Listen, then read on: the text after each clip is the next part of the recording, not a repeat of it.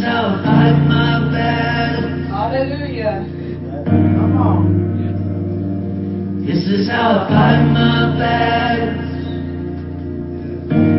What we're doing tonight.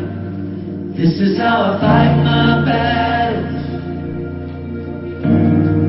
Just when you think you're lost, it may look like I'm surrounded, but I'm surrounded by you. Hey. It may look like I'm surrounded, but I'm surrounded by you. It may look like I'm surrounded, but I'm surrounded by you. It may look like I'm surrounded, but I'm surrounded by you. This is how I fight my battles. This is how I fight my battles. This is how I fight my battles. This is how I fight my battles. This is how I fight my battles. This is how I fight my battles. This is how I fight my battles.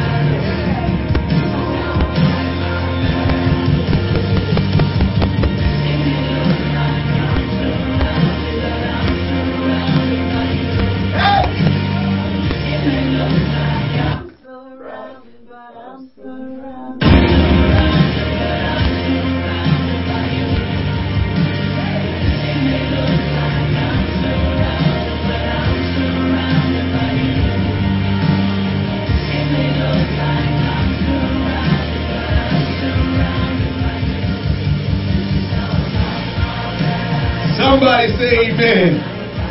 Hallelujah. Hallelujah. Amen, amen, amen, amen. I don't know about you, I'm encouraged this morning. Doesn't matter what the circumstance, doesn't matter what the situation, I am encouraged that I'm going to be all right. You should be encouraged that you're going to be all right. Doesn't matter where you are right now. We serve a God that instantaneously, miraculously, right where you are, He can transform your heart and your mind, that you will not be the same after His power has come upon you. The Bible talked about Mary being overshadowed by the Spirit of the Lord. Immediately something happened to her. And I'm telling you, somebody hear me this morning. I believe that God can move on you in such a powerful way that immediately, miraculously, divinely, God can cause a great big change to come into your life. I believe He will do that today. I believe you will see a miracle today. I believe you will see a victory today. For the battle is not yours. It belongs to the Lord. Somebody say, thank you, Jesus. Hallelujah. We're so grateful. Let's clap our hands unto the Lord. We're so grateful for another day to come and magnify the Lord, to be in His presence, to be connected with the people of God. It is just such a privilege that we are able to come together one more time. Amen. Amen. We're so thankful that you can join us this morning. I pray that today, as you interact with us, that you will be blessed. God will do something wonderful in your life. And your life will not be the same, but it will be better than when it was before you came and joined together. Amen. Amen. Hallelujah. Thank you, Jesus. Well, welcome to Christ Centered Church. This is a church where Christ is our central focus. We don't focus on man. We focus on the Almighty God, Jesus Christ, the one who gave His life, the one who is the head of the church, the one who the church is His body, and He gives direction to His church. And so we're focused on Him. He is the one that's calling the shots. He's the one that's leading the way. He's the one that's saving us. He's the one that heals us, delivers us. He's the one that brought us into existence. And so we give Him all of the credit. We keep our focus on Him. And so we welcome you to Christ Centered Church. Amen. If you're not a part of this congregation and you're not a part of any congregation, we would love for you to become a part of this congregation. In this time of the pandemic that we're experiencing, it's wonderful that you can be a part of our congregation without coming to the building. It's always been that way. And if you decide that you want to be a part of this congregation, you reach out to us and let us know. I will come and visit you no matter where you are. No matter where you are. I'll come and visit you. I'll come and sit with you. Even if we have to do it through, doors and windows because we can't touch. Whatever the circumstance, we will work it out that we are able to allow you to be a part of God's kingdom. We will do whatever it takes to help you in the process of being what Christ has designed you to be. So we welcome you to become a part of this church if you're not a part of this church already. And for those of you that are a part of Christ Centered Church, we welcome you again. And we're thankful. We love each and every one of you. And those of you that are not a part, we love you. Amen. And so we're grateful that God has brought us together. In the kingdom of God, there is no coincidence.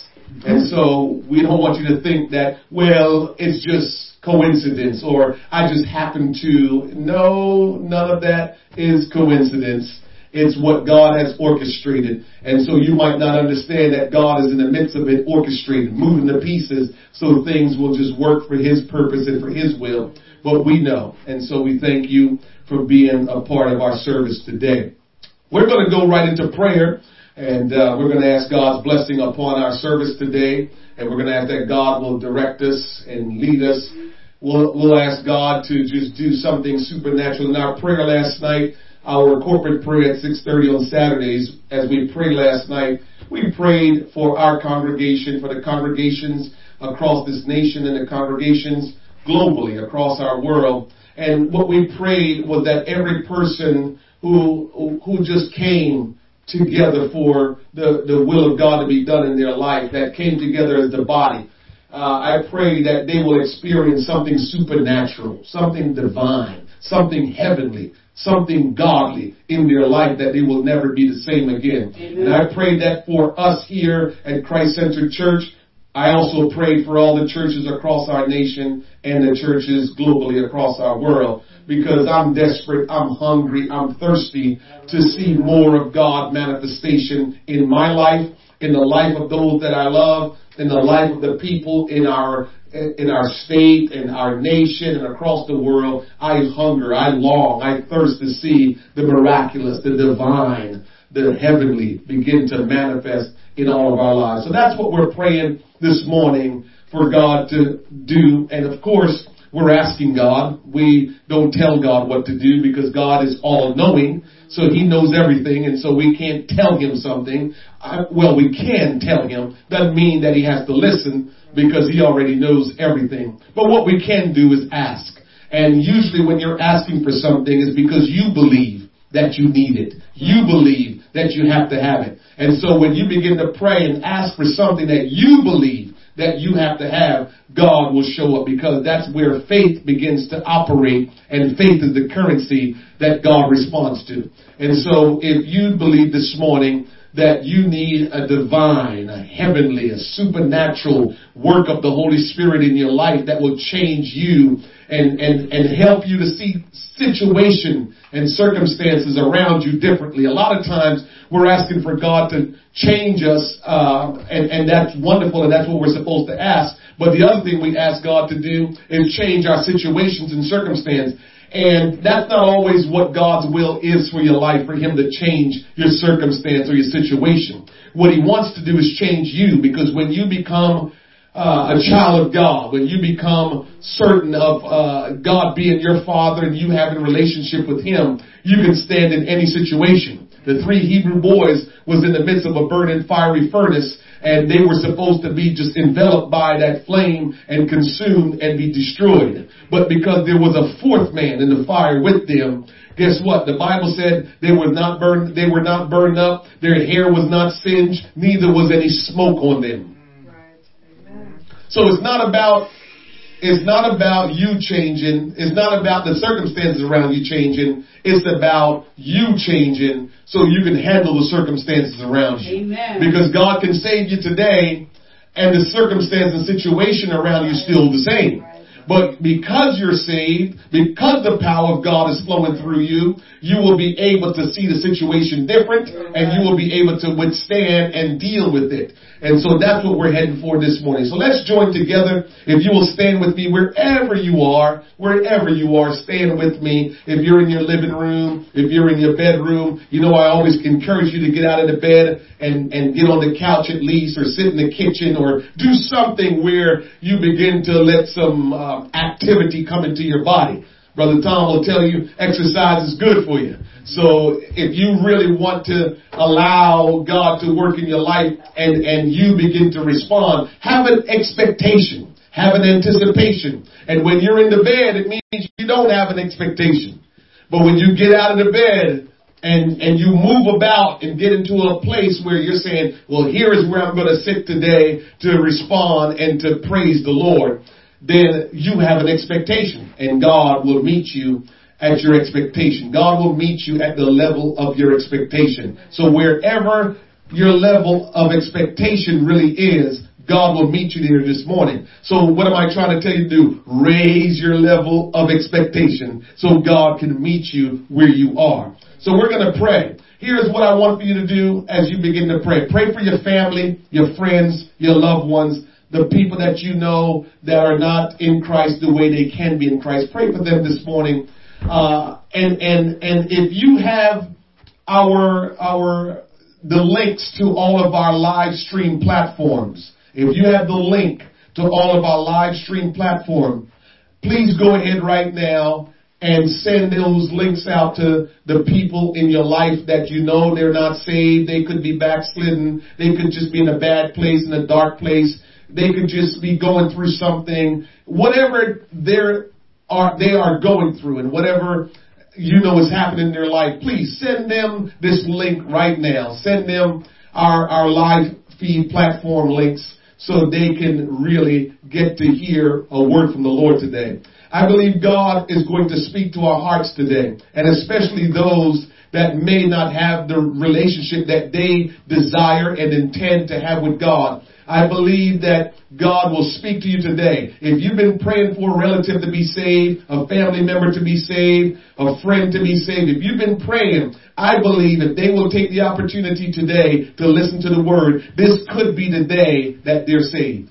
This could be the day that they're delivered. This could be the day that they're transformed by the power of God. So share the link with them right now. As we begin to go into prayer, share the link with them. I sat here this morning, and as God moved on me, even before I came in service, that's what I felt impressed by the Spirit of the Lord this morning to do, was to share the link. And so I began to share it with some of my family that I love so dearly. And so I hope they tune in. I love my family. I appreciate them, even though I don't see them all the time. Trust me, I love my family. We're a family, and you should feel the same about your family. We're family no matter what. And none of us made the decision to be family with the people that we're family with. None of us made that decision, right? So I guess God had something to do with it. Not guess, we know God had something to do with it. But we had nothing to do with it. We just became family. And so we have to embrace that and love each other no matter what our flaws, no matter what our faults are. Just embrace and love one another because we're family. Somebody say amen. Amen. Let's go before the Lord and pray this morning, and pray for our family, friends, loved one, and pray for our service. Father, in your precious and holy name, we're grateful and thankful to come together one more time under the banner of the Lord Jesus Christ, the Almighty God. Oh, Father, there's something that's happening in the realm of the Spirit. And oh, how we desire to be a part of whatsoever you're doing. Oh, how we desire, Lord Jesus, to have a better relationship with you. A relationship, Lord God, that we can rest assured of certainty that, Lord, we are one with you, and that, Lord, we are in your will, and we are living according to the purpose you've designed our lives for. This morning, Lord God, we will give you the praise. We will lift up your name. We will honor you, for you are the King of kings and the Lord of lords. As a matter of fact, Lord, we ask that you will be Lord of our life, that whatsoever you command, that's what we will do, because that's what a Lord is. A Lord reigns over whatever he's Lord over. And so this morning we ask you, be Lord over our life, because you know what's best for us. You know what we need. You can carry us into everlasting life. And so God, we ask this morning that you will have your way in our hearts and in our thoughts, that you will speak to us, Lord God, the word of life, that the Spirit of the Lord will overshadow us, Lord God, and that we, Lord Jesus, will be transformed, never ever to be the same again, Lord God, for all the things, Lord God, that we have called on your name for all we cried out to you for, Lord, it can happen in an instant by the power and the authority of the Word of God and the power of the name of Jesus Christ. Now, Lord, will you flow? Will you move? Oh God, will you set free? Will you raise up? Will you save? I'm asking, Lord God, according to your will, by the power of the name of Jesus Christ. Have your way today, great God. Move in our service today, Lord God, in a majestic and sovereign way. Will you move in our service today, Lord God? Will you move upon the hearts of your people today, Lord God? We don't want to be the same again. Will you open our eyes to see differently? Will you unstop our ears to hear what the Spirit is saying unto us? And will you, Lord God, impart into our soul the engrafted word of God, the change that we need, that we can never be the same again. I pray, Lord, that there will be a divine visitation of God to every person that is tuning in today, and there will be a divine visitation of the power of your Spirit, Lord, that we cannot be the same again. Lord, have your way in this service today. Touch us, oh great God, that we, oh God, will not be the same. We love you, Jesus, and we praise you. Oh God, all these things we pray and ask in the precious and mighty name, the sovereign name and heavenly name of Jesus Christ. Can somebody clap their hands unto the Lord? Will you let out your voice and give the Lord a shout of praise? Oh, hallelujah, hallelujah, hallelujah, hallelujah. The Lord is great and greatly to be praised. Thank you, Jesus. Thank you, Jesus. Thank you, Jesus. Glory, hallelujah. Thank you for praying right along with us. We, oh God, just are so grateful that we can come together and magnify the name of the Lord and pray and ask for his will. Amen. Somebody say it's offering time. Offering time. Amen. Your heart should be touched by the presence of the Lord that you want to give this morning. Again, I try to say it in the most sensitive way as I can, that God commanded us to give of every increase that we have received. And I am not telling you this morning to give because we want you to give what little you have to the church, and we don't understand that everyone are struggling. We understand we're struggling just the same, and so we want to give because that's the way we guarantee God will continue to provide and make a way for us. Amen. So we're just being obedient to the word of God. God didn't say when you have a pandemic, just don't worry about it. He didn't say that. He said, bring your tithes and your offering into the storehouse of the Lord that they may be meat. And so God is telling us, bring our tithes and offering. He can handle the pandemic. He can handle making sure you have what you need. He can handle making sure you're blessed financially. So I don't want you to be blessed spiritually and be miserable financially. Amen. I want you to be blessed spiritually. I want you to be blessed financially. And so by obeying God's commandment, I'm asking you to give unto the Lord this morning. We're not asking for you to give to take your money, because if you don't want to give, you don't have to give. Amen. God always gave us a choice that we will choose. So you don't have to give if you don't want to give. I will also say this, and I've been saying this. Remember, if you're struggling in any way and you need assistance financially, food, whatever it is, I will make sure that we reach out to you. Just let us know. We can't do anything if we don't know. But if you need anything, whatever you need, please reach out to us. we will make a way to get to you and help you with whatever your need is. We will make sure you have that need met. So reach out to us, let us know, and we will do our best to be a blessing to you. So we want to obey God in every way. Amen? So get your offering in your hand. I'm going to pray that you are blessed from your giving offering in your hand. Amen. And if you don't have your offering in your hand, have your offering in your mind and in your heart, whatever you're going to give. Remember, we have different ways of giving. You can give to us by going to our church website, ChristCenteredOnline.com, ChristCenteredOnline.com, and you can give there. Click on the link to give. You can give that way. Also, you can give by, if you have a PayPal account, you can give by PayPal. Look for our church, Christ Centered Church. So you can give by PayPal. As I mentioned before, if you would like to reach out to Sister Patrice, she and you just call her up or text her. You can do your giving electronically through her.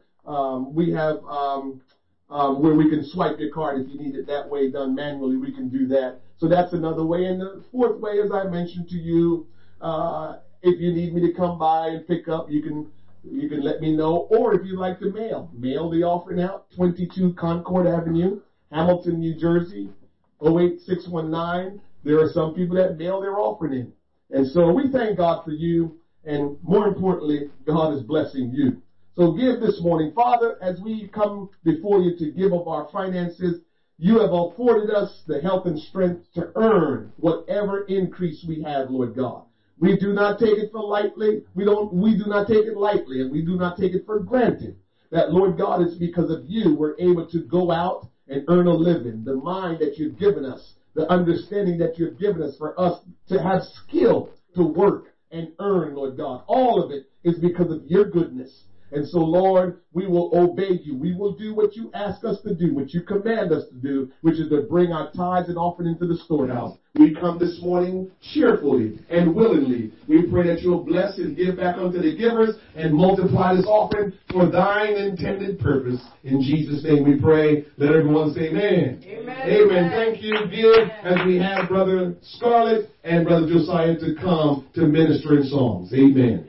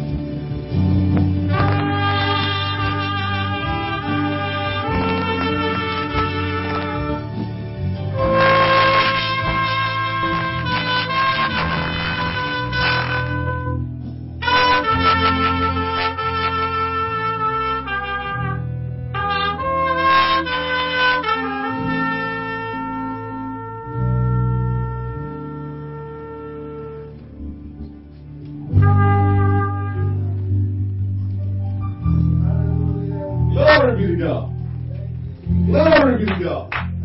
Ah. Oh, thank you, Jesus. We love you, Almighty God. We worship and adore you, Jesus. There is none like you, O God. You're sweeter than the honey of the honeycomb.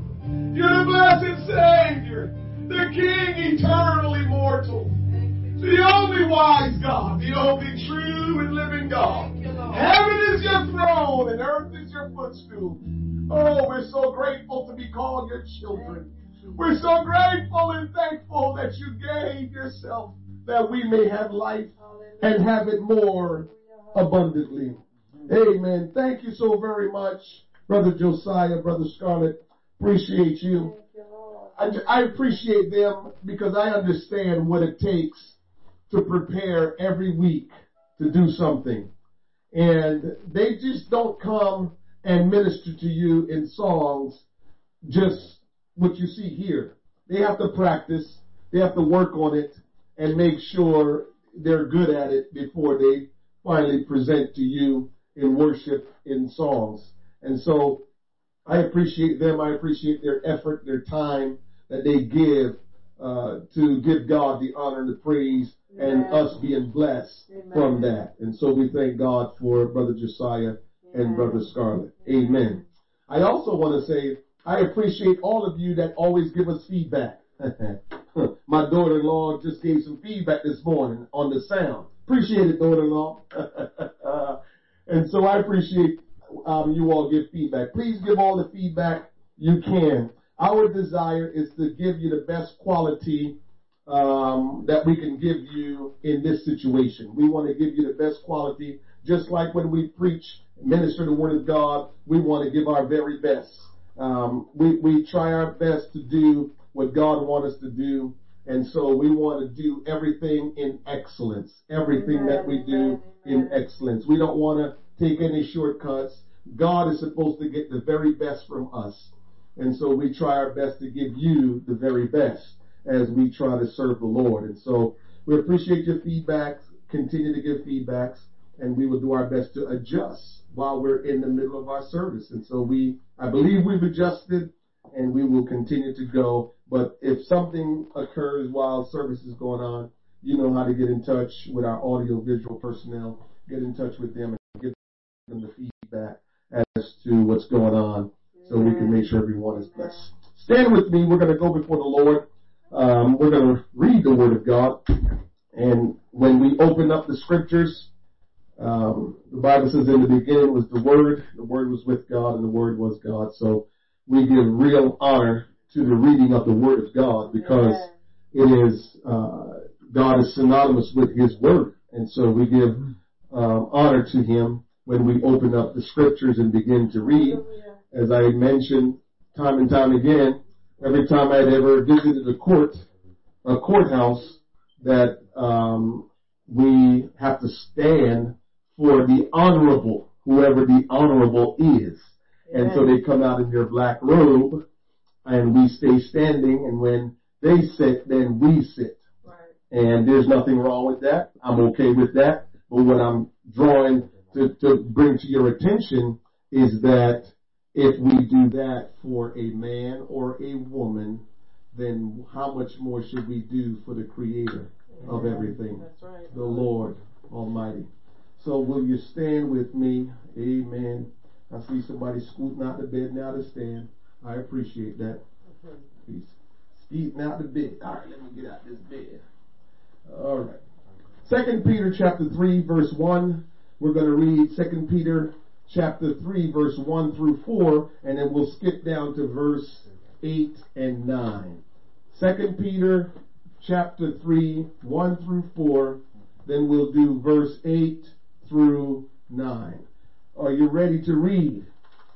Amen. Let's read together. This second epistle, beloved, I now write unto you, in both which I stir up your pure minds by way of remembrance. I got to read that again. This second epistle, beloved, I now write unto you, in both which I stir up your pure mind by way of remembrance. Verse 2. that ye may be mindful of the words which are spoken by the holy prophets, and of the commandments of us, the apostles of the Lord and Savior. Verse 3, knowing this first, that there shall come in the last days scoffers. Scoffers is another word for mockers. So when you see that word scoffers here, it's saying in the last days, mockers should come, walking after their own lust. Key word. Verse 4, and saying, where is the promise of his coming? Now, make great note of that. Where is the promise of his coming? And so make a note of that, because they're talking about his promise of his coming. For since the father fell asleep, or the fathers fell asleep, all things continued as they were from the beginning of creation. Verse 8, but, beloved, be not ignorant of this one thing, that one day is with the Lord as 1,000 years, and 1,000 years as one day. Verse 9, the Lord is not slack concerning his promise. Singular word. Remember in verse 4, it talked about the promise of the Lord. Now here we go again. It's in the same text, so it's staying in the same subject. And the subject is saying, the Lord is not slack concerning his promise, as some men count slackness, but is long-suffering to usward, not willing that any should perish, but that all should come to repentance. Today I want to talk to you on this subject. Jesus wants to save you. Jesus wants to save you. Amen. You may be seated. Peter wrote this epistle to the believers in Asia Minor to stir them up by reminding them of the holy word spoken and written, that they should remember the words which should be spoken before by the holy prophets and the commandment of the Lord and Savior through the apostles. Today, I hope to do the same, to stir you up regarding this promise of the Lord Jesus, to cause you to make necessary biblical changes commanded by the prophets, the apostles, and the Lord and Savior Jesus Christ, to save yourself and to be ready for his second coming. Come on. Amen. We have the Bible as our teacher, our example, that we may avoid making the same errors and mistakes of our predecessors. We have to realize that when we pick up this sacred book and we begin to read the pages, the words of the scriptures, that we're reading the word of God. The power that will change us. The word that when you live it out, it will become a living word in your life. Right. And so I'm here to stir you up today. I'm here to challenge you. I'm here to remind you, as Peter reminded the believers in Asia Minor. I'm here to remind you that God had promised that he would come again. Somebody say amen. Amen. We need changes that lead to salvation to take place in our soul today. Right. We can't allow just our tradition and our everyday way of being and living to be the dominant thing in our life. We must remember the things of God. We must regurgitate the things of God. We must make sure the things of God are what's in the forefront of our mind as opposed to the things of our daily lives. Because I read in the Bible where the scripture says, seek ye first the kingdom of God and his righteousness, and all all the things that we have need of, God will provide. And so I want the things of God to be the first things in my life, and everything else can come afterwards. And so we must remember the promise that God made about His return, His second coming for the people of God. Amen. Amen. The believers Peter ministered to were sincere and genuine. But even sincere and genuine Christians can forget, doubt, or even stray away from something they believe. This is why Peter came to them, and Peter wanted to remind them, because doubt may have crept in. They may have got to the place where they forgot what the scripture, what the word of God had promised them. And so they might have allowed it to escape them, and sooner or later they could be straying a little bit. And so Peter came to remind them about the promise that was made, that Jesus will come again, that Jesus will return to this earth a second time. Amen. Jesus promised that He would come again. But many years has passed and nothing has happened. Amen. Concerns about the day of Christ's second coming had caused Paul to write words of encouragement to other believers. He encouraged some by responding to their questions regarding the truth of resurrection. Some in Thessalonica were concerned that their loved ones who had died had missed the second coming. Others in the city had stopped working in order to wait for Christ's return. James also wrote to the believers, encouraging them to have patience as they await the return of the Lord. Amen. And so because so many people had expectation and so many people believed the promise of God and it hadn't happened yet, so many people are living their life like it will not happen. Amen. The scoffers or mockers, if you will, base their argument of this on this, His promised return, of the fact that since the ancestors died, all things continued as they were from the beginning of creation. Nothing has ever really changed. So why think that He will ever return? Scary. Come on now. Many first century Christians believed that Jesus would come in their lifetime. We like to make things about us, don't we? Come on. If He don't come in my lifetime, then that means He's not coming. Oh, help us, Lord. Who do we think we are? I told you earlier, He is the shot caller. We're not the shot caller. Amen. Come on. And so you can't base His word on whether you experience it or not.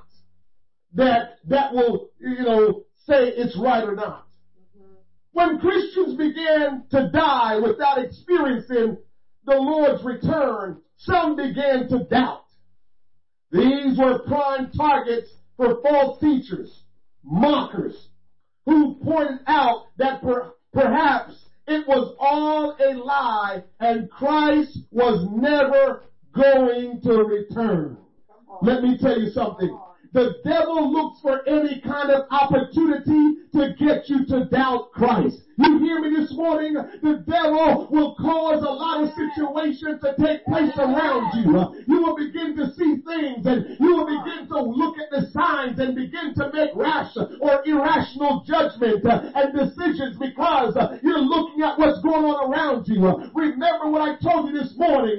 God told us to give whether there's a pandemic or not. And God will do what He says He will do, whether there's a circumstance that you're going through, whether you are struggling. It's not what's going on right now with you. I want you to hold on to the promise of God. For what God says, He will do. And so no matter what it looks like, you can look to the left, you can look to the right, you can look behind you. You need to understand that if God made a promise, that promise is sure to be fulfilled. But when it takes a while to be fulfilled, the mockers, the devil, he will come lurking and seeking. How can I take advantage of this person, of this situation that's going on? How can I take advantage? I'll figure out a way so they can start doubting God, so they can stop believing His word. The devil and the mockers are out there here trying to get you to become discouraged, trying to get you to doubt God, trying to get you to believe erroneous doctrine because they want to stop you from your destiny. They want to stop you from the promise that God has made for your life. But I'm here to tell you, God cannot lie. If He made a promise, that promise surely will come to pass. Don't let the circumstances, don't let your surroundings begin to discourage you. Don't allow the voice of the devil and negative people to get into your ear, because God has made a promise, and that promise certainly will come to pass. Somebody say amen and clap your hands unto the Lord. Hallelujah! Hallelujah! Hallelujah! Why do you think anyone, listen to me, why do you think anyone would want to believe or want you to believe Christ will not return at all? That this stuff about Him returning is just a hoax. Come on now. Ask yourself, why would anyone want to believe that? Or why would anyone want you to believe that? Ask yourself. Think about that for a second. Why do they want me to believe that? Why do they want me to not believe He's coming back? Why do they want me to just don't think that that's truth and the Bible is all, we like to say, I don't believe everything in the Bible and all that stuff. Why do you think that those thoughts will come into your mind? Why do you think that? Why do you think people will try to plant doubt in your mind about Christ? Right. Come on. Amen. I'll tell you why. My Lord. Let me tell you why. Because they want to continue indulging in their lusts. This is what the Bible said about the mockers. They want to continue to indulge in their lusts, doing their own thing, living just the way they prefer without any conviction. And so we had so many people that saying, everything in the Word of God is not true. There's some things that's not right. I don't believe all that stuff. I don't follow all that stuff because look at this and look at that. I'm here to tell you the devil, he wants you to indulge in your lust. He wants you to indulge in a lifestyle that is ungodly, and you can now be away from God and miss out on your promise and miss out on your destiny. He's trying to get you to miss out on your destiny. He's trying to get you to miss out on the promises of God. Somebody say amen. Amen. Amen. Amen. Oh, glory be to God. Hallelujah. Oh, glory be to God. We all have motives as to why we do the things we do. We usually our motives are justifications for our actions. Yes. I tell people that all the time. You see people doing something, and because you're not them, so you don't understand why they're doing it. Whether good or bad, it doesn't matter if it's good or bad. When you see people doing something, there's a motive inside of them. What do you think police officers and detectives does when they start investigating the case? They want to know what is the motive. Because if you can't find motive, then you won't be able to explain why the action took place or what caused this action. So they're always looking for motive. So when you see people doing something, there is a motive behind it. You may not have the same motive, and that's why you won't do it. But if you had their same motive, you will then do it. It's about the motives. And so we have to ask God to help us in those kind of situations. Somebody say amen. Hallelujah. Amen. Amen. My Lord. They said, the mockers said, for since the fathers fell asleep, all things continued as they were from the beginning of the creation. In other words, He is not coming. Don't believe the hype. Come on. That's what the mockers. That's what Satan is trying to tell you. Oh, He's not coming. Live your life however you want. Come on. Come on. I smile. I was just talking the other day when I was over Brother Julius doing Bible study. We were just kicking it. And I said to him, Brother Julius, we can't lose following the teachings of the Word of God. I said, just think about this.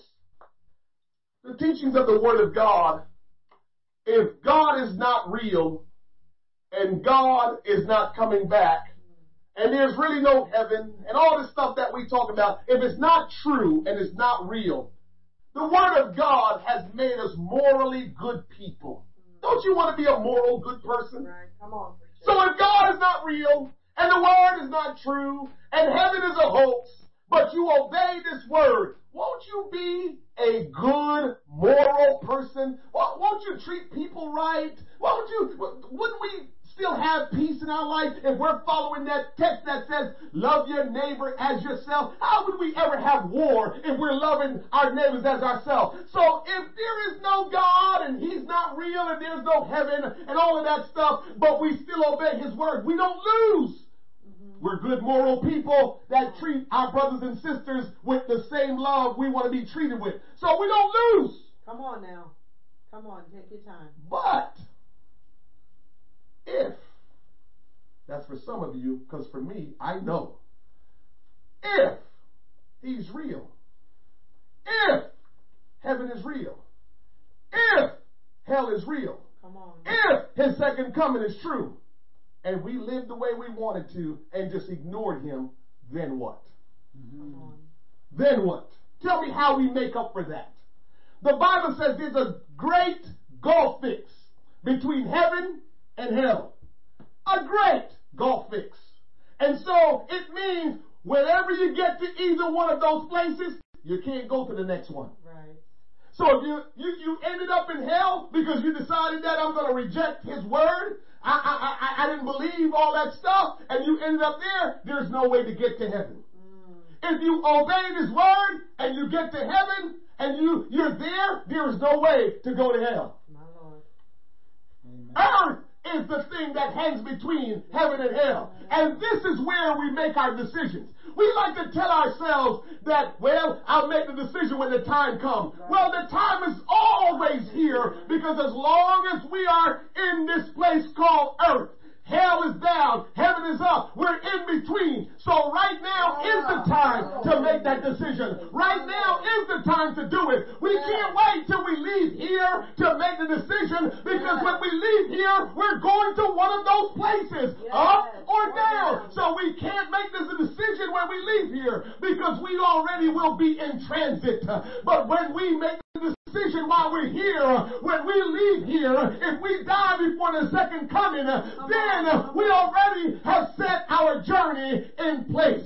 Amen. Somebody say amen. I know this is hard on this Sunday morning, but I love you. And if I love you, I got to tell you the truth. If I love you, I got to preach the Word of God to you. I can't preach to make you feel good all the time. I got to preach God, pure, unadulterated Word, that your life will never be the same, that you can be changed, that you can be healed, that you can be delivered, that you can live a victorious life, that you can be saved. I got to preach God's Word and not what I want. Amen. Amen. If it was up to me, I'd give you sweet talk all the time. Come on now. If it's up to me, I'll give you sweet talk all the time. You know what my son did to me this morning, the youngest one? I haven't been to Starbucks since March 16th, I believe. Haven't been there. Those of you that know me, I was going to Starbucks every day, sometimes twice a day. And then when pandemic started, I shut down. No Starbucks. I went to my roots and started drinking mint tea. And so my last born said this morning, Dad. I said, yeah. You need to go to Starbucks, Dad. And right away, the first thing I thought about was, man, my son just knows his dad, and, you know, he just wants me to feel good and enjoy the things I enjoy. That's the first thing that came to my mind. I felt good. And then that joker said to me, yeah, because I haven't had a passion tea lemonade in a long time. That was not right. He set me up to make me feel good, but all along, he had a hidden agenda. Well, I'm trying to tell you, I don't want to set you up to make you feel good temporarily, but then your life is in a mess because I didn't preach the Word of God to you. Plus, plus it's going to be required of me. I can't just preach what I want, because guess what? If I don't preach the Word of God, if I don't preach the truth, my soul is in jeopardy as well. Amen. So I got to preach the truth to you because I love you. I got to preach the truth to you because I'm trying to please my boss, the King of Kings and Lord of Lords. Amen. They want us to believe there is no second coming of Jesus Christ. Can I tell you, our motives and action reveal what we believe. Yes, yes. Because your motive will drive your actions, and your action says what you really truly believe.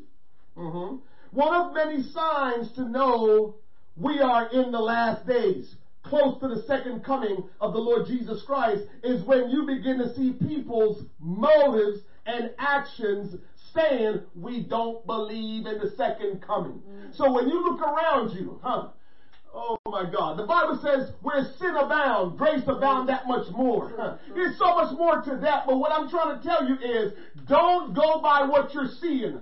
You got to know the Word of God. You got to know who God is. And the more we begin to enjoy what we like to call my life, the more we look around and see people doing the things they like and ignoring the things of God, the more we see people making it about themselves and not about anybody else.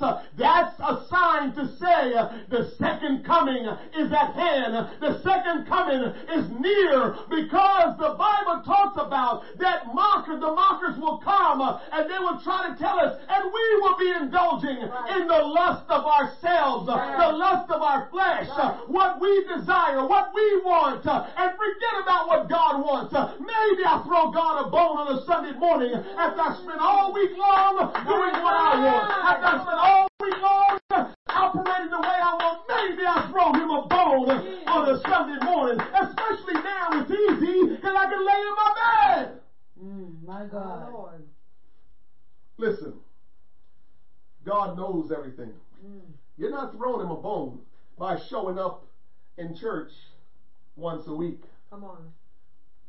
You're not doing God any favors. As a matter of fact, a lot of us don't realize going to church, I shouldn't even say that word, because you can't go to church. You can't go to church. There's some truth there. You go to the building where the church comes together to worship the Lord. You can't go to church. You either become the church or you're not the church. Come on. I don't have time to get into that. Go listen to one of our Bible studies that I talked about on Thursday night. But my point is, when you show up in the house of the Lord, you're showing up because you need something. Right. Don't lie. Don't lie. Don't lie. It's okay. It's okay. Don't click me off. Don't click me off. It's okay. Because when I first showed up in church, I showed up because I wanted something. So it's okay for all of us to show up because we want something. But we also got to open our heart and let the Lord begin to work on us and change us, because what the Lord wants to do in our life is make our life better than what it is right now. And so going to church is not really doing something for the Lord. Come on. Going to church is really taking care of you. So don't ever let your subconscious deceive you and trick you into thinking, well, I went to church today, the Lord should be happy. Oh, the Lord is pleased with me today because I went to church. Can I mess with you a little bit more? You can show up in the house of the Lord, and if you, as a bona fide Christian, never praise the Lord, if you, as a bona fide Christian, never worship the Lord, what did you do? Come on, man. What should the Lord be pleased about? Come on. They are indulging in their own lust, living according to how they feel, not according to the Word of God. These mockers argue that ever since creation, the world has continued in natural order, a system of cause and effect. They did not believe that God would intervene or allow anything out of the ordinary to occur. Therefore, they scoffed, they mocked at the teachings about the second coming of the Lord Jesus Christ and the end of the world. Where is the promise of his coming, is what they said. Amen. And so many of us today are still saying that. He's not here yet, so he must not be coming. Come on. And that's our incentive to keep on doing the things that are ungodly. Well, let me share a text with you today. 2 Corinthians 1:20. The word of the Lord says in 2 Corinthians 1:20, for all the promises of God in him are yea, and in him amen, unto the glory of God by us. Mhm. Come on. Not just this one promise, in him is yea and amen, but Corinthians says, for all the promises of God in him are yea and in him are amen. So all the promises of God are yea and amen. Not just the promise of his return. Every promise God has ever made. God's promises are made for the purposes of his own will. And when God makes a promise, you will experience that his will be done through his promise. The promises of God the promises of God are unfailing and unchangeable and are always fulfilled for his glory and for our profit. Why should we have any suspicion about the fulfillment of the promises made by God, who cannot lie? God cannot lie. Why you can lie and I can lie, God cannot lie. So if he speaks something out of his mouth, if he make any promises, it must come to pass. This is why he says, my word shall go out and not return unto me void. It will accomplish everything I wanted to accomplish. God can't help it. Everything that flows from him is righteous and holy and right and will accomplish his will. He doesn't have to try. It is just the way it is because he's God Almighty and everything is encompasses in him. He is the one that holds it all together. So when he speaks, when he makes a promise, you best believe that promise is coming to pass. Amen. Amen. Every promise of God partakes, listen to this, every promise of God partakes of his divine nature. Amen. Come on. Something which comes distinctly from his person, which he will continue to own as his. Though it may have been spoken 2,000 or 3,000 years or even longer, guess what? It doesn't matter. It is still his promise. And whatever promise he makes, it's his reputation. Come on now. It's who he is. And if God make a promise that don't come through, then why should we believe any other promise that he makes? But I'm here to tell you, he's never made one promise to us that did not come to pass, that was not fulfilled, because all the promises of God in him are yea, in him are amen. Somebody say, thank you, Jesus. Thank you, Jesus. Thank you, Lord. He made the promise that he will come again, that he will return for his church, his body, his bride. And we must not doubt that he will return for his church. Right. He's coming back for those who are living in Christ and those who are sleeping in Christ. Amen. Lord. Woo! Jesus. Listen to this. We Christians speak of our brothers and sisters in Christ when they die as falling asleep. Jesus started this thing. If you go back and look, it wasn't our doing. Jesus. When Lazarus died, Jesus says he's asleep. And the disciples say, what is he talking about? He's dead. Then Jesus turned around and said, okay, he's dead. I can just picture that scene like it was just like yesterday. He's telling them Lazarus is asleep. And they're all, instead of them saying, okay, I guess death means sleep to the master. That's not what they did. They went about talking about whispering to themselves like, is he crazy? He said Lazarus is asleep and we know he's dead. Now, I don't think I would have did that as the disciples back then. There's some things they did I know I would do. But when he said he was asleep, I would have never assumed anything other than, oh, the master got on some different things. Sleeping means dead. That's what I would have said. But listen to this. The sentiment comes out of the word cemetery, which means sleeping place. Cemetery means sleeping place. Because the cemetery, which means sleeping place, is a sleeping place, then it also means it's a place where you're going to be awakened. Come on. Your bed is a sleeping place. Your couch is a sleeping place. Your floor is a sleeping place. For some people, your closet is a sleeping place. But I'm here to tell you, if you have a place where you sleep at, trust me, you will one day awake from that place where you're sleeping. And so the cemetery is a sleeping place. But you best believe there's coming a day when you will be awakened. There's coming a day when you will rise up from that sleeping place because God promises yea and amen. And He's coming back again. Somebody say He's coming back again. Coming back again. Amen, amen. It may seem like mankind has been waiting a really long time for His promise of His second coming, and that may be so, but 1,000 years is a short time with God. Glory. Amen. So we're crying about, what's taking so long? This can't be true. This can't be real. What's taking God so long? Well, I'm here to tell you, a day with the Lord is as 1,000 years. That's how He rolls, right? We're the one we're the ones that's trapped in time. Right. God operates out of time. So what you're thinking is long, God is saying, those poor souls, because they're stuck in time, they think it's long. But I'm everlasting to everlasting. I don't operate in time. And the only way we will understand why it hasn't happened yet is if we weren't operating in time. Because it wouldn't seem like a long time to us. Lord. But because we're operating in time, we're saying, when is this dude coming? He must not be coming. The Lord is not slack concerning His promise, as some count slackness, but is long suffering to youward, not willing that any should perish, but that all should come to repentance. Listen to me. The Lord is not idle.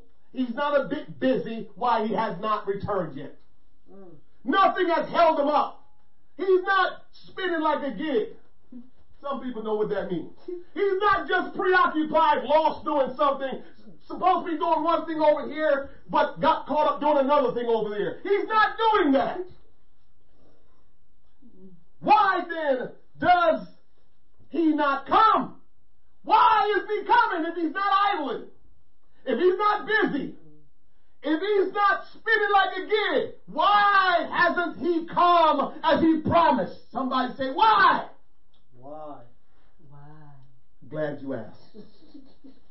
You know why? He is long suffering towards us. Amen. He is long suffering towards us. Here we are being silly and selfish. I'm going to throw selfish word in there. Because all we're thinking about is, come back for me. Why haven't you come back for me? And He is letting us know He's long suffering. What does long suffering mean? Long suffering means bearing injuries or provocation for a long time, exceeding patient, long endurance, patient with offense. So when you offend Him, He's patient. When are we going to be patient with offense? When somebody offends us? You know what God knows? Man, I hope I can get through this message today. The Holy Ghost is really moving on me. The Lord said, Father, forgive them, for they know not what they do. And as soon as somebody does anything to us, all of a sudden we want to respond. How could they? And why could they do this to me? When are we going to be like Jesus and really realize right away what they're doing? They don't really understand. My Lord. Let's just take it for this general sense. My Lord. If you start treating me a certain way or doing me wrong, you're on the wrong side of God. Amen. So, what idiot, what crazy person would understand that if they treat me wrong and do me wrong, they're on the wrong side of God and they're not going to heaven if they stay in that state? What person does that? Come on, preacher. It's because they're ignorant. They don't know. That's why they would do it. Come on. So if somebody treats you wrong and do all kind of crazy things, it's not so hard to be like Jesus and say, Father, forgive them, for they know not what they do. Because the bottom line is, they will miss out on Christ. They will not get to heaven. When the second coming comes, they will not be caught up. They will not experience eternal life in Christ if they stay on the wrong side of Christ. So they do not know what they do. Amen. Who does that? Amen. They don't know what they do. Jesus. And if they continue, they will spend eternity in hell. So why would I get all worked up and upset when I know, man, they're trending in the wrong way? They're trending in the wrong way. When Stephen or Stephen, whichever way you want to call it, the guy that got stoned in the book of Acts, when they stoned him and he was about to die, he says, Lord, hold not this charge to them. Because he understood, if he holds it to them, they can't go to heaven. Stephen was going to heaven. And so while his spirit was leaving him, he was dying, he knew he was going to spend eternity with Jesus. So he said, Lord, hold not this charge to them so they can have an opportunity to go to heaven as well. My Lord. If he would have said, because he had a real tight relationship with God, can you imagine? Maybe he would have said, hold this charge to them. He would have missed out on heaven. That's true. He would have missed out on heaven, not them. Because the bottom line is, if you don't forgive, you can't be forgiven. Amen. Help me, Jesus. Wow. Holy Ghost, Holy Ghost, Holy Ghost. Holy Ghost, Holy Ghost, Holy Ghost. My Lord. Hallelujah. Help us, oh God. Thank you, Jesus. I think we take the long suffering of God as an acceptance for us to continue in our ungodly behavior. Oh, Lord. We always looking for angles.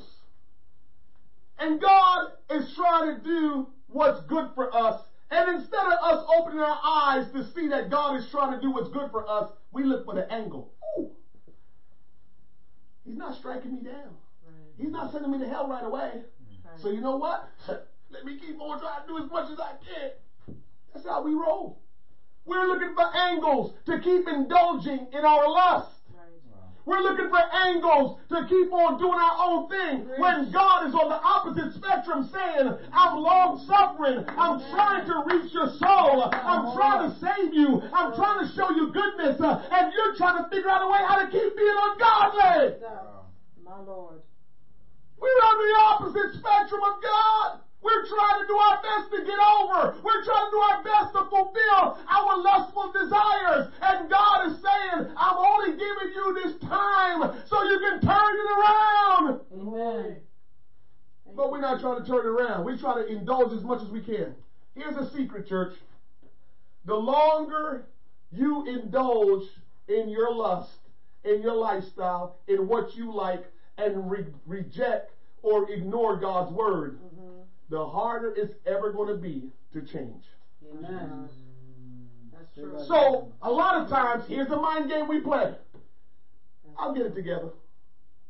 But you don't realize, while you're saying you'll get it together, you're still indulging in ungodly things. Right.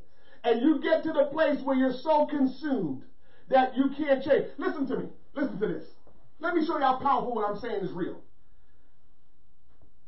Our world has changed our behavior since Corona.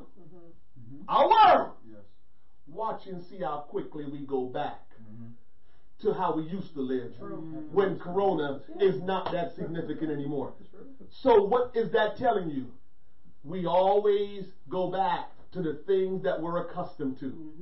And so the longer you stay indulged in something, the harder it is to ever getting out of it. But we're fooling ourselves and telling ourselves, I'll do it. I'll get out of it. I'll get through this.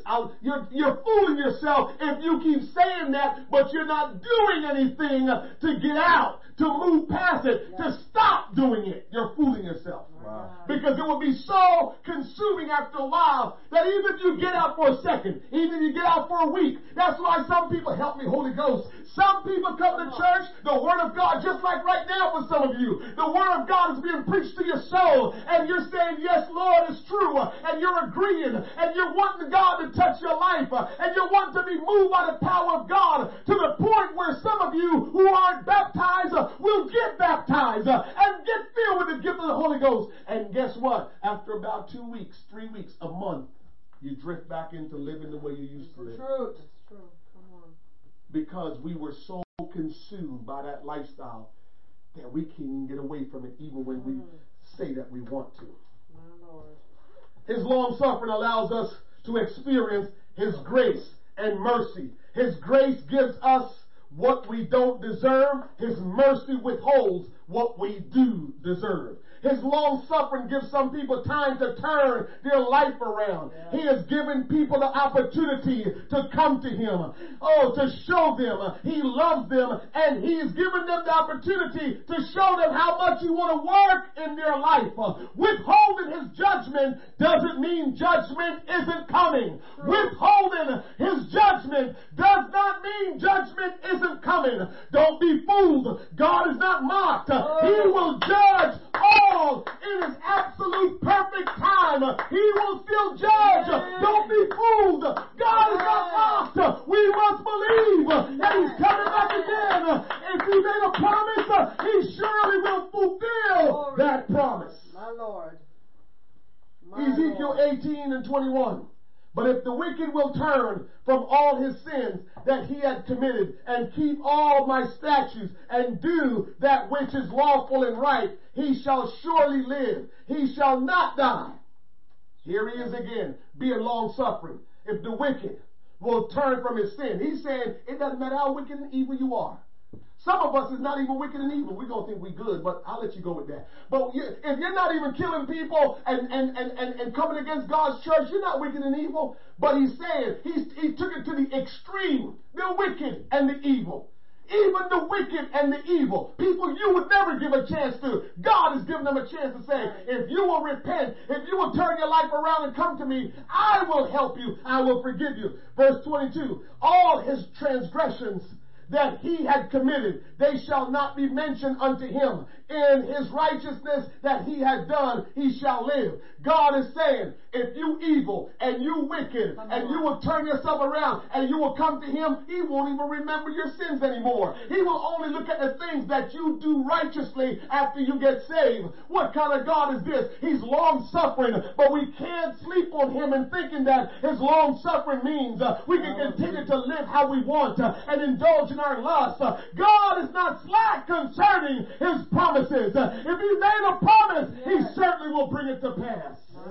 Verse 23 says, have I, this is God, have I any pleasure at all that the wicked should die? He said the wicked. He didn't say, have I any pleasure that the nice people, the good people should die. He took it to the extreme. Have I any pleasure that the wicked should die, saith the Lord God, and not that he should return from his ways and live. So God is saying, I have no pleasure in the wicked dying. I have no pleasure in the wicked not turning from his wicked ways and come to me and live.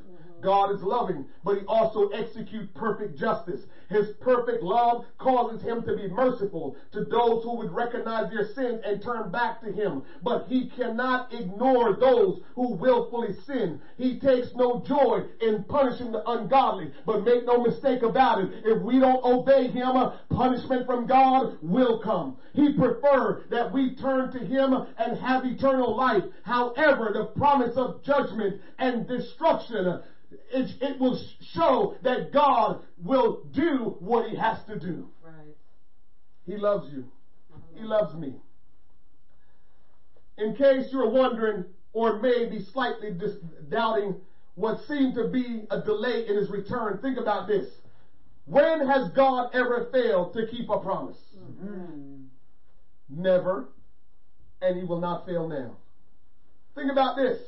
When has God ever fulfilled a promise in quite the exact way and time you smart people thought he would?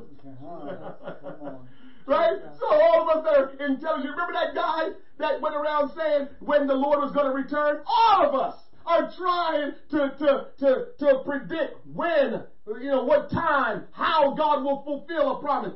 I don't care how you make the hot dog. I just want to know it's made. Right. I don't know how God does these things. I don't know how he parted the Red Sea. I don't know. All I hear that he parted it. I don't know how he forgives me and removes my sin. And some of us get so caught up in the process. You're not God. You don't know how it works. I don't need to know how it works. As long as I know it works. And how he washes away my sin, I don't know. How he forgives me, I don't know. I just know it works. And that's what I care about.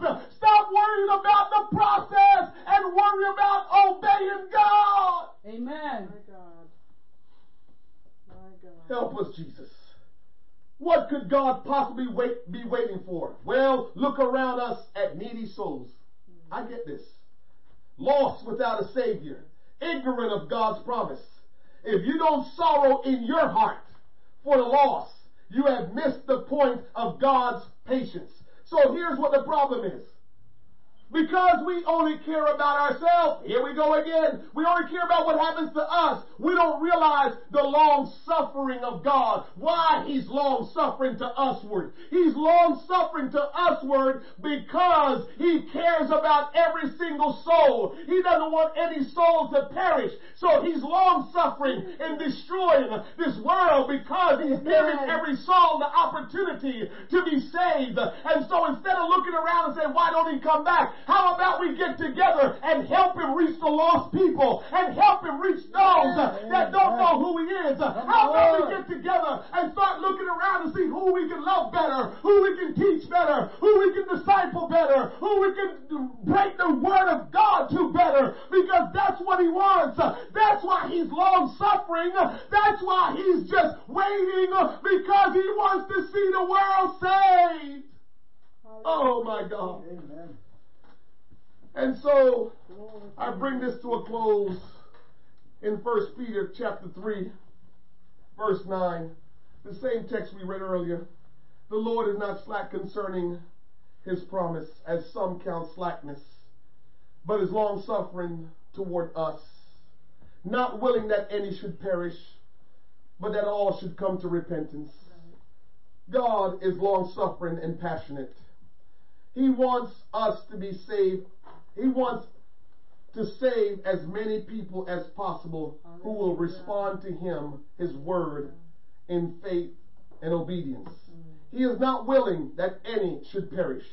He does not desire or wish for any of us to perish. His nature is benevolent and He is sincere. His desire for eternal life for all of us, for happiness for all of us. That's His desire. His patience towards sinners prove that He is willing that they should be saved. Oh my goodness. We don't have patience with each other, and we're not the one that created each other. My Lord. God is having patience with His creation, and how dare we not realize that we need to have patience with them because we didn't create them.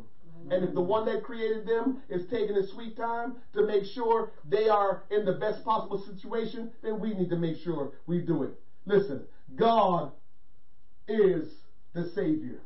Yes, He is. Amen. Look at Matthew 1:21. And she shall bring forth a son, and thou shalt call his name Jesus, for he shall save his people from their sins. God wants to save you. God wants to save you.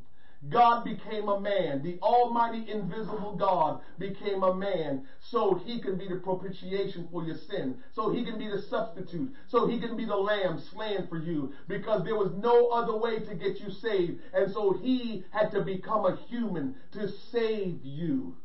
Because as a spirit, He couldn't do that to save you, because it requires blood. A spirit don't have blood. So God had to become a human who has blood to shed that precious blood. And guess what? There is no human that ever walked the earth that never sinned except for Jesus Christ. So His blood is precious. That's why we say the precious blood of Jesus, because it's not tainted, because it's not mixed with anything ungodly. Our blood is tainted from our grandfather, from our father, and from what we have done too. But His blood is not tainted. It's pure. It's holy. It's just the most precious thing there is. It's the most precious commodity. And that's why His blood is the redeeming factor in saving us. Because there is nothing more precious than the blood of Jesus. My blood and your blood is not that precious. It's tainted. His blood is precious because it's not tainted. And He came into this world and became one of us. And hear me, somebody, He didn't become a God as man and exercise His godly authority over things. No, He operated as a human. That's why He cried. That's why He hungered. That's why He thirsted, because He allowed His human, the human part of Him to reign and to be the thing that He operated in. And so God went through all of that to save you and I. Amen. He's the Savior of the world. It's not His will that we should perish. He's long-suffering. Jesus. Luke 19:10, for the Son of Man is come to seek and to save that which was lost. 1 Timothy 1:15 through 17, this is a faithful saying and worthy of all acceptance that Christ Jesus came into the world to save sinners, of whom I am chief. That's what Paul said. I'm right there with you, Paul. He got me a little bit and he got you a little bit because he was persecuting the church. We never did that. Did you? I don't know. Howbeit, for this cause I obtained mercy, that in me, first, Jesus Christ might show forth all long suffering.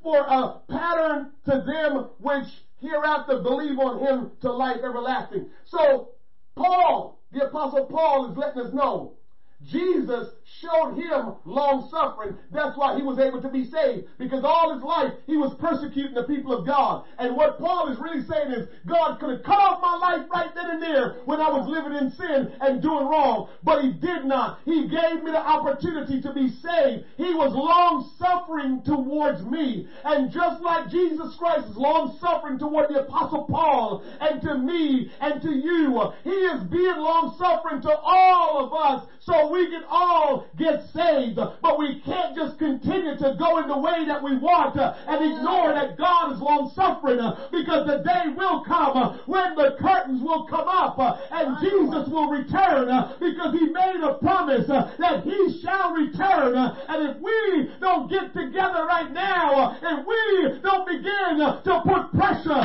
and operate like this is it, and this could be our last time, our last opportunity. If we don't get to that place, we probably can miss out on the eternal life promised to us. Glory to God. Hallelujah. Have your way, God. There should be no question in your mind that Jesus wants to save you. The question is, do you want to be saved? My God. There should be no question. After all I've expressed to you this morning, there should be no question that Jesus wants you to be saved. The question is, do you want to be saved? Will you stand with me? Glory to God. If you want to be saved, you can be saved. The good news is, Corona can't stop you from getting saved. Come on. Now, being saved, don't mean you stand where you are and recite this prayer about you believe that Jesus died and rose for your sin and you accept Him as Lord and Savior.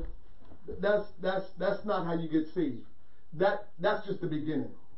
You can say that, but that's just the beginning. You have to know who Jesus is. You have to realize that Jesus Christ is Almighty God manifest in the flesh, right? And then you will understand that part that He died and He rose. Yes, those are all right. But when you understand all that, then you have to do something about it. You want me to mess with you a little bit more? For God so loved the world that He just chilled in heaven. All He did was sat on His throne in heaven and says, I love them. I really love them. They are just wonderful. Is that what He did? Did he just gave lip service and say what He believed? Oh man, I believe in my children and that they will get saved. I love them. Or did He love the world so much that He became a man by coming to this world through the Virgin Mary? Huh? Yeah. He loved us so much that He put some action behind what He said He is. He says He's love, and He showed us how love operates. And so He did something to save us. Yes. He came to this world knowing that He was coming to die. He did something to save us.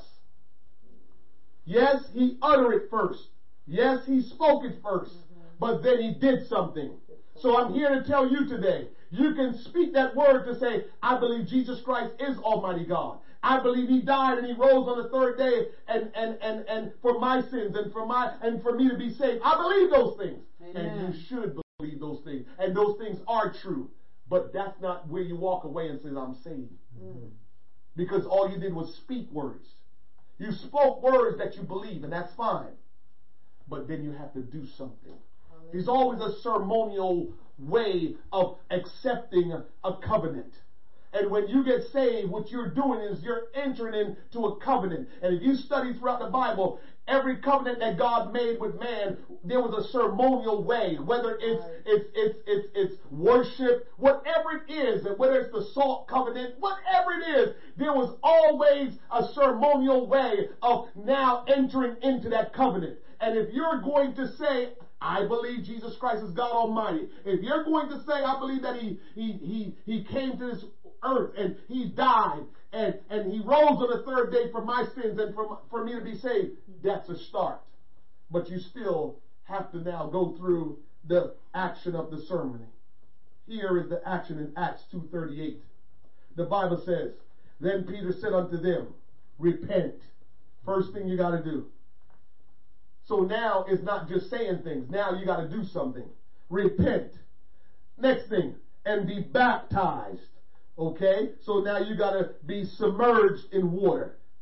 All of us have to do that. Every one of you in the name of Jesus Christ.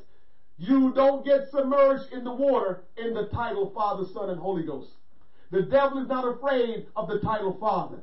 The devil is not afraid of the title Son. The devil is not afraid of the title Holy Spirit. The devil is afraid when you say Jesus, because the Bible says demons tremble at the mentioning of his name. Yeah. So that name causes something to happen. There's power in the name. So it's the name of Jesus that we must be baptized in, right? And then it says, for the remission of sins.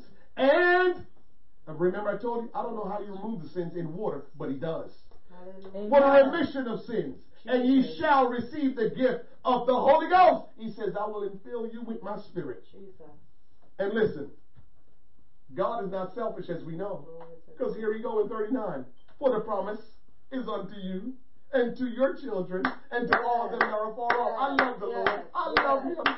He speaks directly to you and then say, but it's not just for you. It's going to be for everybody. He loves all. He loves all of us. Hallelujah. He says, the promise is unto you and to your children and to all that are afar off, even as many as the Lord our God shall call. Listen, verse 40. And with many other words did He testify and exhort, saying, save yourselves from this untoward generation. Then they that gladly received His word were baptized. I'm pausing on that because you see that they did something. Just like Jesus did something by coming to the earth. When those people first got saved in the book of Acts, when they heard everything and they spoke the things that they were supposed to speak, action. Come on. They got baptized. They got baptized, and the same day they were added unto them about 3,000 souls. Listen to me. Be ready to meet Jesus Christ at any time, even today. Yet serve Him as though He may return in a few years. Be ready to meet Jesus Christ right now. Serve Him as though He could return in a few years. That's the position that we must take. That's the position that we must take. The position of obeying Him to be saved. Obeying His commands, to repent of our sins, to be baptized in Jesus' name, to be filled with His Spirit, and live a holy, righteous life by serving Him. So we're ready if He returns right now, but we're going to serve Him like we have a couple years before He returns. Right. Now, this is a good time for us to repent. This is a good time for us to ask Jesus to save us. This is a good time to ask Jesus to touch us in a special way. This is a good time to make Jesus Lord of your life. Yes. This is a good time to turn your life over to the Lord Jesus Christ. There is no other time better than the present. We don't know when He will return. All I know is He wants to save you. Yes. That's all I know. He wants to save you. He wants to save me. But it works together. He does His part and we must do our part. He wants to save us. Glory to God. Even some of us that might feel like we've been living for God, we got to look at this thing new every day. God, am I really living a saved life? God, am I saved? we have to examine ourselves every day to make sure if we need saving, we cry out to Him to save us and do whatever is necessary to be saved. And He will save us. Mm-hmm. Let's go before the Lord today. Father, in the name of Jesus, if there's anyone today under the sound of my voice that you have spoken to their heart, you have given them clear understanding that you want them to be saved, that, Lord God, you have not returned yet, all because you are long-suffering towards them because you want to see them saved. I pray in the name of Jesus Christ that, Lord, today will be their day. I pray that today, Lord God, they will respond to the opportunity to be saved, Lord God. To surrender their life, Almighty God, to you, Lord Jesus. Not by just words spoken, but by actions that they will do as their ceremonial response to being part of the body of Christ. Lord, have your way. Lord, will you touch us? Lord, help us, oh God, to be refocused. You reminded us today, my God, that your promise that you have made, you will fulfill it. You're just being long-suffering, but we don't know, Almighty God, when that time will come to an end, when that time of long-suffering will come to an end. And I pray today, Lord God, that you will awaken, that you will provoke, that you will stir up every one of us, Lord God, to get to the place, Lord Jesus, where we will respond to the Word of God even now, Lord God. I pray that somebody in the name of Jesus Christ will give their life to you right now. If there's somebody hearing me under the sound of my voice right now, if you're hearing me, somebody listen. Oh, if you have not given your life to God, if you have not repented of your sins and be baptized in the name of Jesus Christ, oh, will you do so today? Will you call us? Will you text us? Will you reach out to us? We will come and we will baptize you so your sins can be washed away, so you can be added to the body of Christ, so you will be positioned and ready and waiting for His return while serving Him. Somebody hear me today. Don't put it off anymore. Don't put it off any longer. This is your invitation. This is God's call for you to be saved. Somebody hear me today. Don't turn away from what God is saying unto you, but respond in obedience. Respond to His word and do what He wants you to do. For God wants to change your life. He wants to transform your life, and it will never be the same again. His desire is for you to be saved. His willingness is for you to be saved. His passion is for you to be saved. But do you today want to be saved? God wants you to be saved, but will you accept His invitation to be saved? Oh my God, will you help us today? Oh my God, will you move on us right where we are, that the power of God will overshadow us, Lord God, and that we can respond. Somebody hear me. You have to redo what you thought you did to be saved in the past. There were many years ago that you thought you got saved, but I'm here to tell you, God is telling me to tell you, oh, will you do what you just heard preach? Don't you worry about what you did years ago. God wants you to be rebaptized. God wants you to recommit your life to Him. God wants you to surrender your life to Him because His return is at hand. His second coming is at hand. He's ready to return to this world. He has been long suffering for a long time, but the hour is coming and He's reaching for you because He loves you so deeply, because He has a passion, because He wants to see you saved. It's His will that you be saved. But today you must answer the call of God. You must answer His invitation as Savior for your life and get saved and make Him Lord of your life. This is your day. This is the hour. The Son of Man can return any day now, any moment now. Let's prepare ourselves to meet Him. Let's prepare ourselves to be saved and spend eternal life with Him. Somebody say yes to His will today. Somebody answer the call of God today. Somebody hear me today. Don't take this word for granted. Don't take it lightly. Don't reject it. Don't dismiss it. But do something today. This could be your last opportunity to respond to His saving grace. Oh, God, have your way. Oh, we bless your name, oh God. Hallelujah, hallelujah, hallelujah, hallelujah. Hallelujah, hallelujah, hallelujah, hallelujah. Why don't you pray right now? Why don't you pray right where you are right now that God will help you, that God will direct you, that God will show you what you need to do. Father, you know what's needed in every life today. You know what's needed. Will you make it clear to us? Will you give us instruction with clarity what we must do to be saved in the name of Jesus? That we will not, oh God, resist or reject, but we will embrace.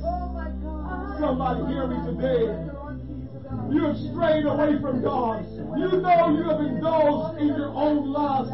And God is saying, come back unto me. Come back unto me. Come back unto me. Oh, hallelujah, hallelujah, hallelujah. It is not God's will that the ungodly, that the wicked, that the sinner remain in their sin. It is God's will that they come out. It is God's will that they are saved. It is God's will that they experience eternal life. Oh, hallelujah. One day with the Lord is like 1,000 years. And when we're on His side, experiencing that one day as 1,000 years, oh, it's sweeter than the honey of the honeycomb. But when we're on the other side that keeps us away from Him, we feel like it's been a long time. Somebody come over to His side. Somebody get into His presence. Somebody really seek God today in prayer and let God direct you. I'm here waiting for someone to tell me they want to be saved. I will come where you are, or I'll bring you to where I am and baptize you in His name, that your sins will be washed away, remitted. Oh, God loves you. God loves you. God loves you. Respond to Him today. Don't let this escape your grasp, but receive the word of the Lord. Receive the engrafted word of God today. Oh,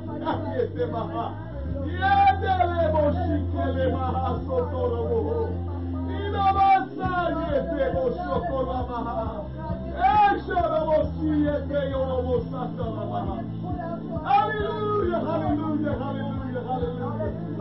Jesus, we give you the honor. Jesus, we give you the praise. Oh, thank you, Lord. Thank you, Lord. Thank you, Lord. Thank you, Lord. Thank you, Lord. Thank you, Lord. Thank you, Lord. Thank you, Lord. Thank you, Lord. You're so good to us. You're so good to us. You're so kind to us. Who can compare to you? Who is like unto thee, O God? You are the Lord God Almighty. Great and mighty is your name. You love us, Lord. You love us, Lord. Oh, how you love us. We're so grateful. We're so thankful. Oh, God. Where would we be without you?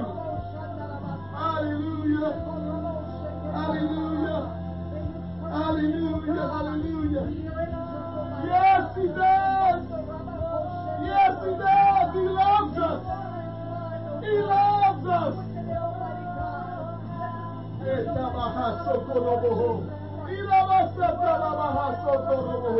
Come here, son. Come here. In the name of Jesus, stay right there. Father, in the name of Jesus, touch my boy today, oh God. Lord, let your will be done in his life, Almighty God. All your purpose for him, let it be fulfilled. Let the power of God overshadow him, Lord God. And I pray that you will baptize him with your Spirit, if you must, Lord God. If you will, Lord God. Lord, let the power of the Holy Ghost be manifested in his life. Let the Holy Ghost be manifested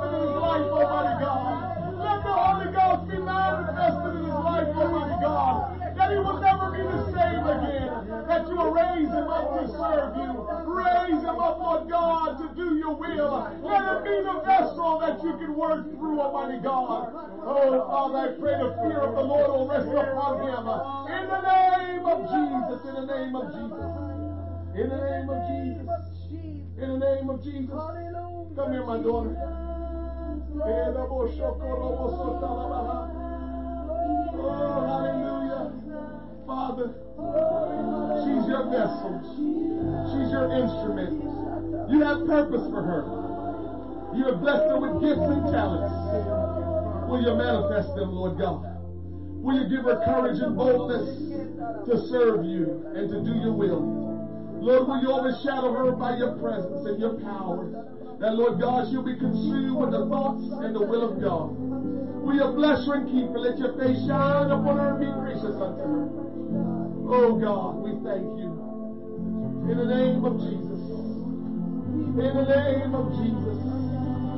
In the name of Jesus. Lord, I pray for our families. Lord, strengthen our families. Bind our families closer together. I pray the fear of the Lord will come upon our families.